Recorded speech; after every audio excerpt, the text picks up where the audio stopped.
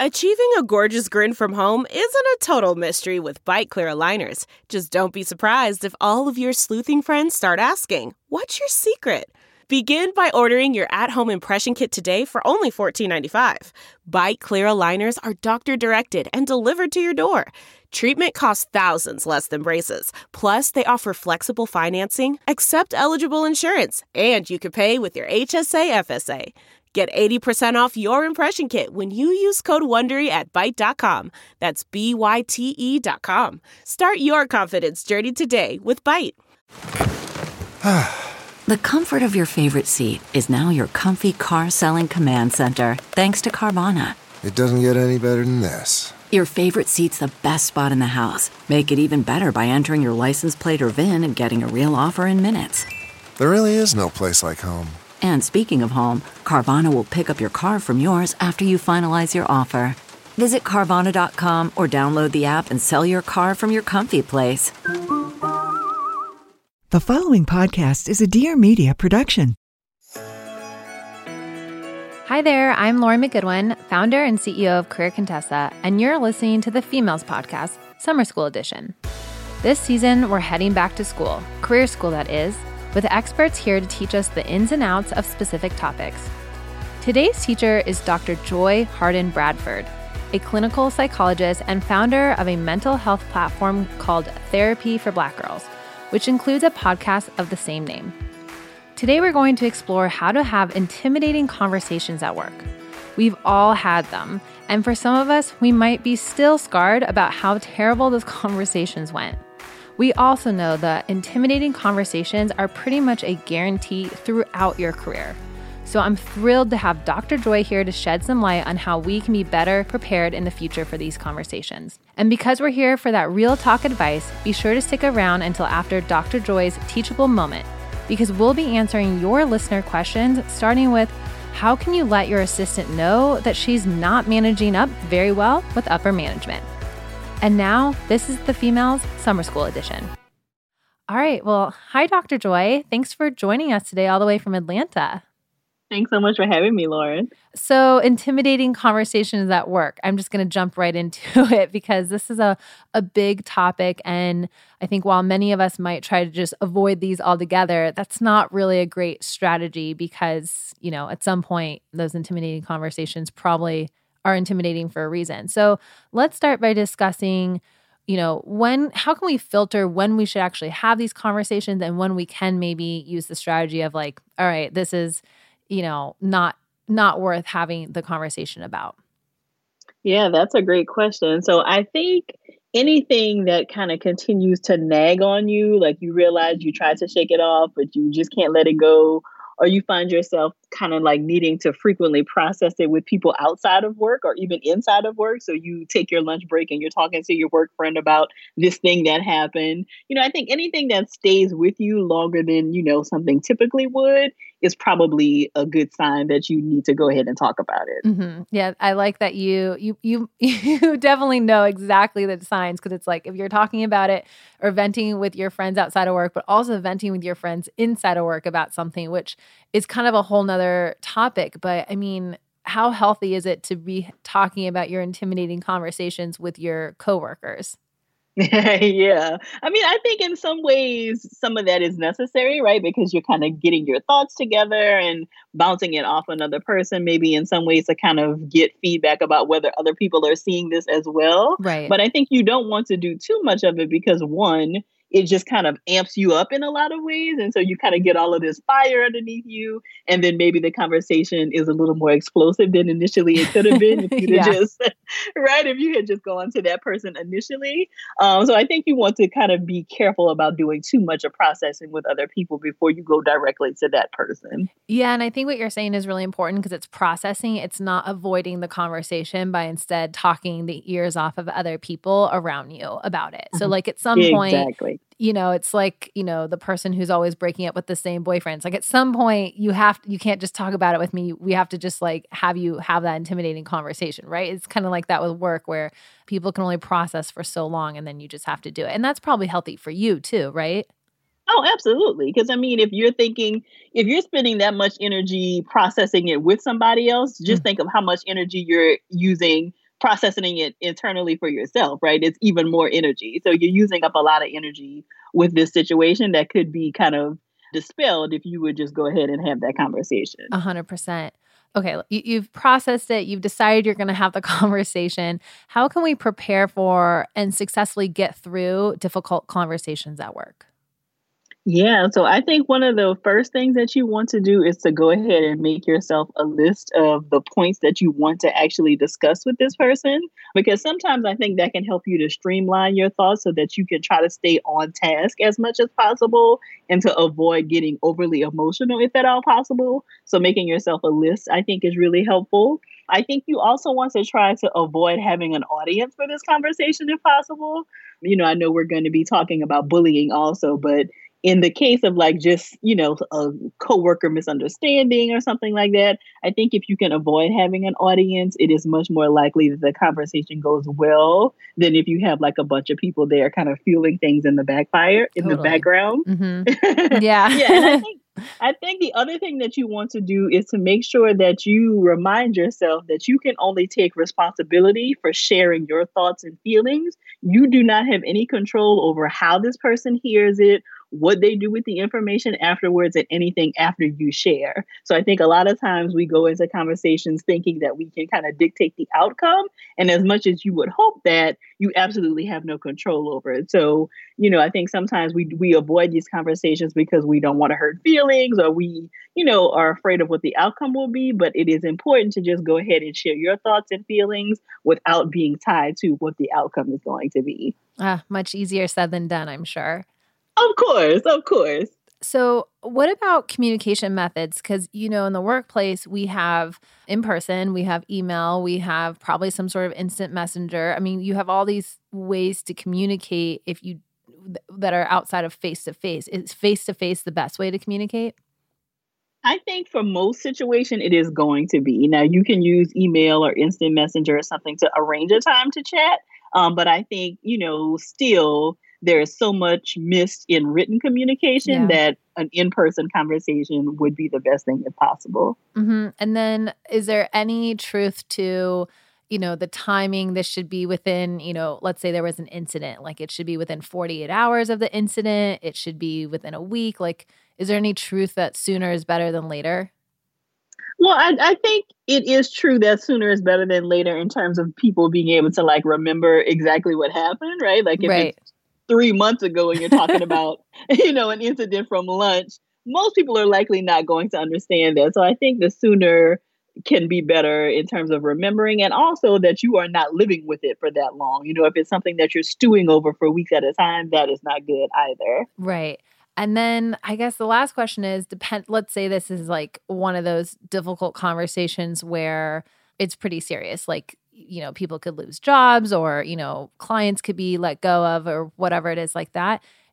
Is it a good idea to bring quote unquote evidence? Like, let's say you're having this difficult conversation with your boss about the fact that they never communicated about XYZ part of a project. And you want to show like email proof or something like that. Like, is that a good idea, or does that just really irritate people?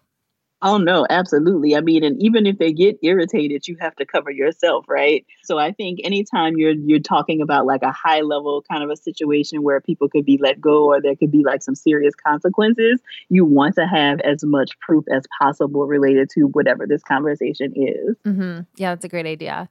So I've definitely experienced this in my life where some people are just more intimidating than others. Some person just seems scarier to talk to. Is there truth to that? Are some people like just born with kind of this more intimidating personality? And what are some specific tips that you can give for dealing with someone, especially like a boss, like a higher up, who you're really nervous to talk to?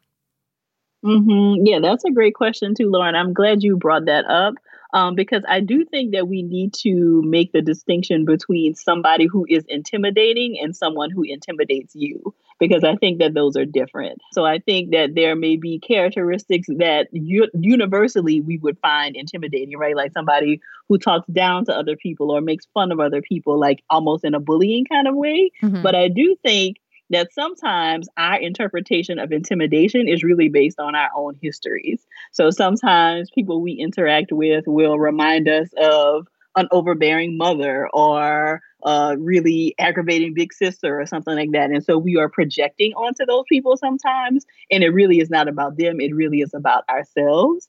So I do think you want to do some assessment around what you're describing as intimidation, because, there's even been research that talks about some of this being a cultural piece. Sometimes this word intimidating is thrown around, especially with Black women in the workplace. And when you ask for examples or evidence, the examples that are given are nothing that would be universally classified as intimidating. So some of it is a cultural piece too. So I do think you want to check in with yourself to see, okay, what about this person is actually making me nervous? Like, is everybody nervous to talk to them? Or is this something about me and my history that's bringing this up for me? Mm-hmm. But if we're talking about somebody who is universally, kind of intimidating and everybody in the office is scared of them, I do think, again, that is when you would want to have your paper trail of, any emails that have been exchanged. I think sometimes that can be better with an audience because, they may be less likely to be super intimidating or be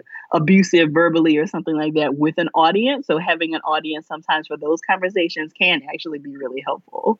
Interesting. And I love that you brought up women of color in the workplace and how they can be, deemed like intimidated just by, like, as you said, just like for characteristics that are not consistent, with, quote unquote, being an intimidating person or a bully.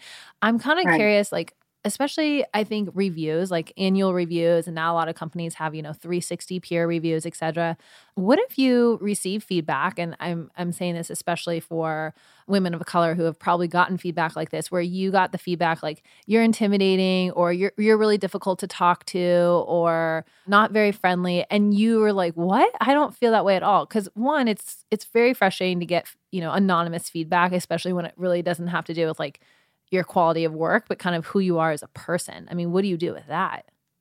Yeah, I think that is really tough. And, Lauren, I know that you know this, that is commonly a experience of women of color in the workplace. Like they get this random feedback about not being friendly and we don't feel like we know you and you're aloof and all of these kinds of things. And I think a lot of that comes from like how the workplace is seen to people from different cultural groups. Because I think for a lot of communities of color, like work is where you go to like make a living and then like to support the rest of your life. Whereas other people can, I think, get into this whole like feeling like work is a family and all of these things that are not congruent for communities of color. And so I think sometimes that feedback comes from wanting people to kind of give you more in the workplace than you feel like is really necessary to do your job. So I think it's really important to make sure that you're not internalizing that, so that you are not thinking that I'm a bad person, like I'm a bad coworker because I did these things to these people. But it's more about this kind of company culture that doesn't really fit with my culture and my view of what the workplace should be like. Mm-hmm. That's such a good point too, just because you have to find the workplace culture that aligns with your values. And I think that's really important, especially for being successful at a job, because part of being successful at the job is, being able to collaborate and work well with people. Right. But I do think it is also incumbent upon workplaces to make sure that they are sensitive and attentive to like people's values in general. Right. Because I think when you're thinking about like, okay, find the place that works for you, then what is the diversity looking like if like people of color don't feel comfortable in this kind of a situation? Like what is the company doing then to make sure that the company values match a diverse set of needs? Mm-hmm. Companies definitely need to step up with that 100%. And we had the head of inclusion and diversity from Pinterest on in season 2, and she talks a lot about that. And I think it's the beginning of what you and I just chatted about, but it it's not company, it's not like every company is there yet. There's still a lot of work to do. Of course. Okay, so let's talk about being intimidated by a bully at work. And we've actually at Career Contessa, we've written articles about this, but we've also had more women write in about being bullied by another woman than, I was kind of shocked. It's kind of like we opened up the can of worms and I wasn't expecting like to hear a lot, especially because we're in the, the age of Instagram memes where it's like women supporting women. I thought probably there was more of that happening, but it does seem like some of the bullying at work is coming from women to women. So what's your advice for dealing with workplace bullies in general? And then what about this, female to female bullying specifically? Yeah, so I think again, document. I think you want to, like, at the first sign that something can be going off with a coworker, that they may be bullying you or acting in a way that's aggressive or inappropriate, you want to be documenting that and forwarding that to whoever is in charge of like taking care of those kinds of complaints. And then you want to document what, if anything, happened after you forwarded it. So did you notice any changes? Were you called into a meeting to give a report? Like, you want to just make sure that you're covering yourself to indicate that you have followed all of the proper things that you're supposed to do in the workplace to kind of make sure that you try to get this information taken care of. And then either people did respond or they did not respond. And I think, again, that is a case of you wanting to make sure that you're not internalizing the bully's behavior, because I think sometimes people get into this thing of thinking like, oh, there's a reason or there's something about me that this person is picking on me, when really it indicates much more about the bully and what's going on for them, and it's not actually about you. Yeah. I think that when we see these issues of like women to women kind of bashing and bullying in the workplace, it comes a lot from a scarcity mindset and people feeling like there can only be one woman at the top, right? So if there's going to be like a VP on the board, they're likely not going to pick more than one woman. So I have to prove that I'm the best one for this job. When I think if we were more supportive of one another, then we could either change company culture so that people are forced to kind of feel like there could be multiple women who are playing at these lead roles, or we develop our own companies where we don't have to deal with that. Right. So I think a lot of it comes from this competition that I think kind of people put on women that is not always true. But I do think that we play into it because some companies do make it seem as though there can only be one woman at the top. Mm-hmm. Yeah, no, it's we've heard that before, as also from other guests on the show when we talk about this topic or even areas related to this topic. It's like there has to be more women at the top who are able to implement change and policies. And so that scarcity mindset goes away too. So yeah, I mean, I think that's the absolute truth, and I also think for women who are managing other women and leaders themselves, I mean, the best thing that you can do is not play into this, and not play into the scarcity, and make sure that, you're promoting other women and mentoring other women and making sure they have the same opportunities and checking your own unconscious bias. Absolutely. I agree with that. Well, thank you, Dr. Joy. This has been super insightful. And I know that there's a lot of people out there that have to have difficult conversations at work, and your advice is going to be super helpful for them. I'd love for you to tell them a little bit more about where they can find you, and if you can just share a little bit more about therapy for Black girls.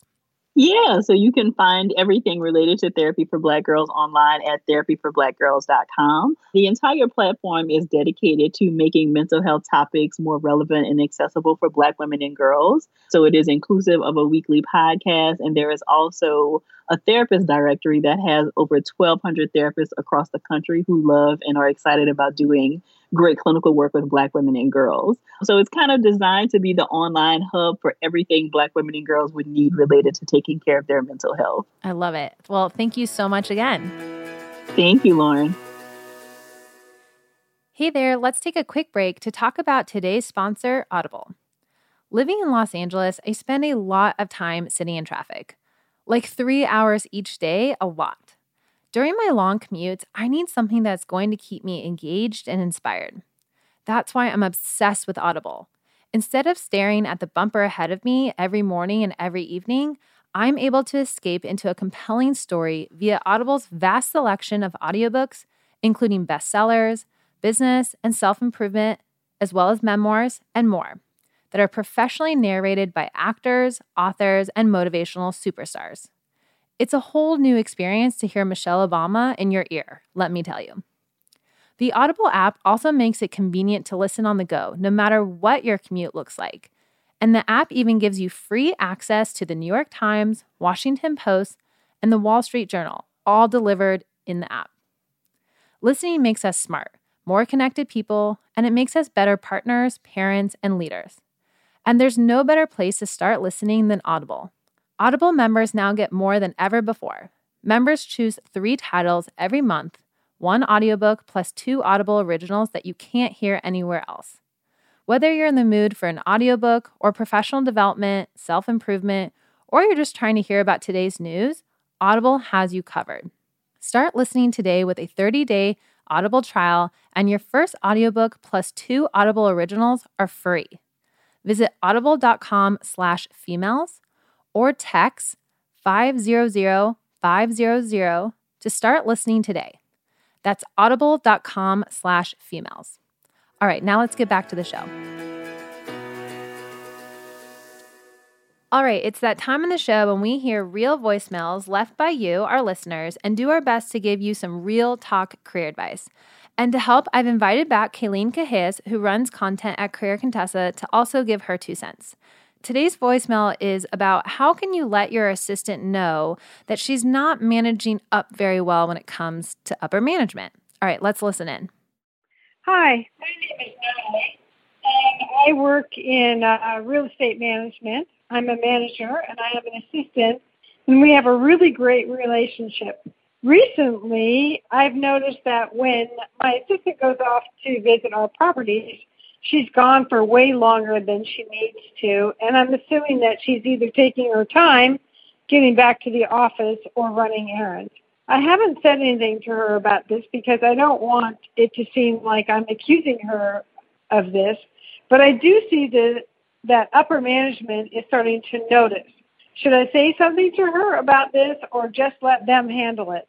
I don't want to make things weird between us, and I think I might if I'm the one who says something to her. I appreciate your advice and your time. Thank you. Bye. All right, Natalie. Well, that is a really good question, and it's certainly a tough one. Right away, I started to think about the fact that, we talk about this thing called managing up, which is essentially how you communicate and work with upper management. And that's everything from your verbal communication to your body language. And certainly if you're in the office and what you're working on, and it's really, I know this is your assistant, so you're kind of the layer in between, but it definitely reflects on you as a manager. And I do think that you should be the one to have the initial conversation with her. What do you think, Kayleen? Well, I was thinking actually it's super appropriate that this podcast before this is about having intimidating conversations, and this is definitely one. I would start off by definitely being upfront, but not being accusatory.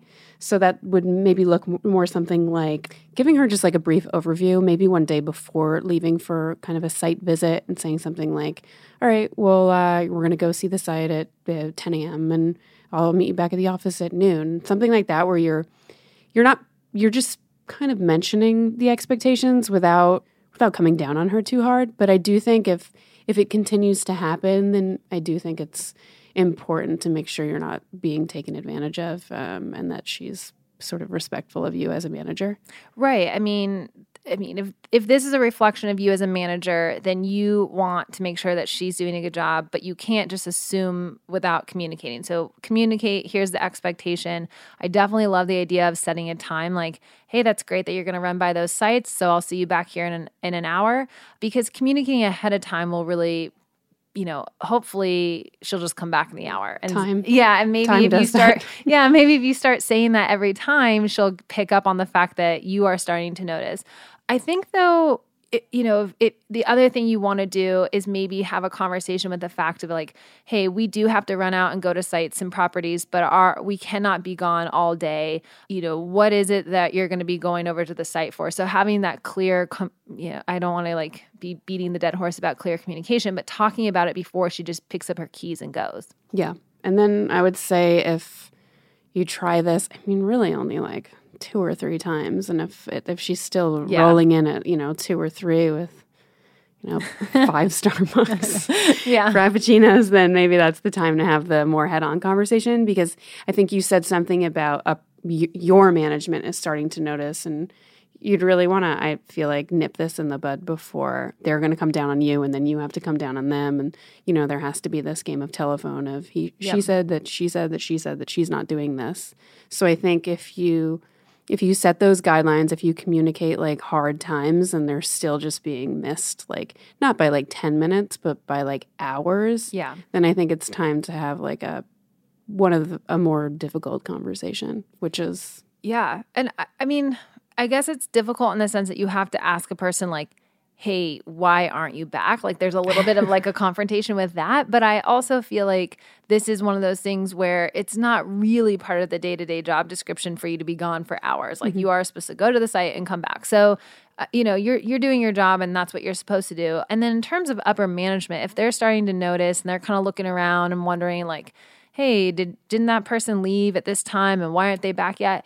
You should be communicating with them too. Like make sure they're looped in the fact that, or maybe have the conversation so they're able to pick up on it. I just feel like you have to manage up just like she has to manage up. And I know that a lot of people hate the whole managing up thing, but it is a bit of an art and it is important because they might not really know. They're being kept in the dark if you're not communicating. And so it's really your job. I mean, Kayleen talks a lot about this a lot, which is this whole like cover your ass theory. It's like make sure you are one step ahead with it so that she's not gone for 3 hours and then they set this new rule or you guys get in trouble or whatever it is. And so letting them know that you're aware of it and you're handling it, I think is actually helpful too. Yeah, agreed. Awesome. Well, thank you for listening to this episode of The Females. If you want to leave us a voicemail, we'd absolutely love that. And we only have one more summer school episode left, so don't wait to call us. It's 844-FEMALES, or that's 844-336-2457. We'll be back next Tuesday with Jamie Pecanics, a recruiter with over 10 years of experience, to discuss how to explain having gaps on your resumes actually affects your chances of getting the job or not. But until then, you can follow us on our new podcast Instagram channel at The Females Podcast. Leave us a review on iTunes and listen to this sneak peek of next week's episode. I've seen some really good resumes where it says, took this time after working for a decade to travel to new places that I've never been and immerse myself in the culture and X, Y, Z, and just share a little context on like why this time was meaningful. And, it's a bonus if you've done anything super relevant to what you want to do next during that time. So if you have, don't hesitate to share that.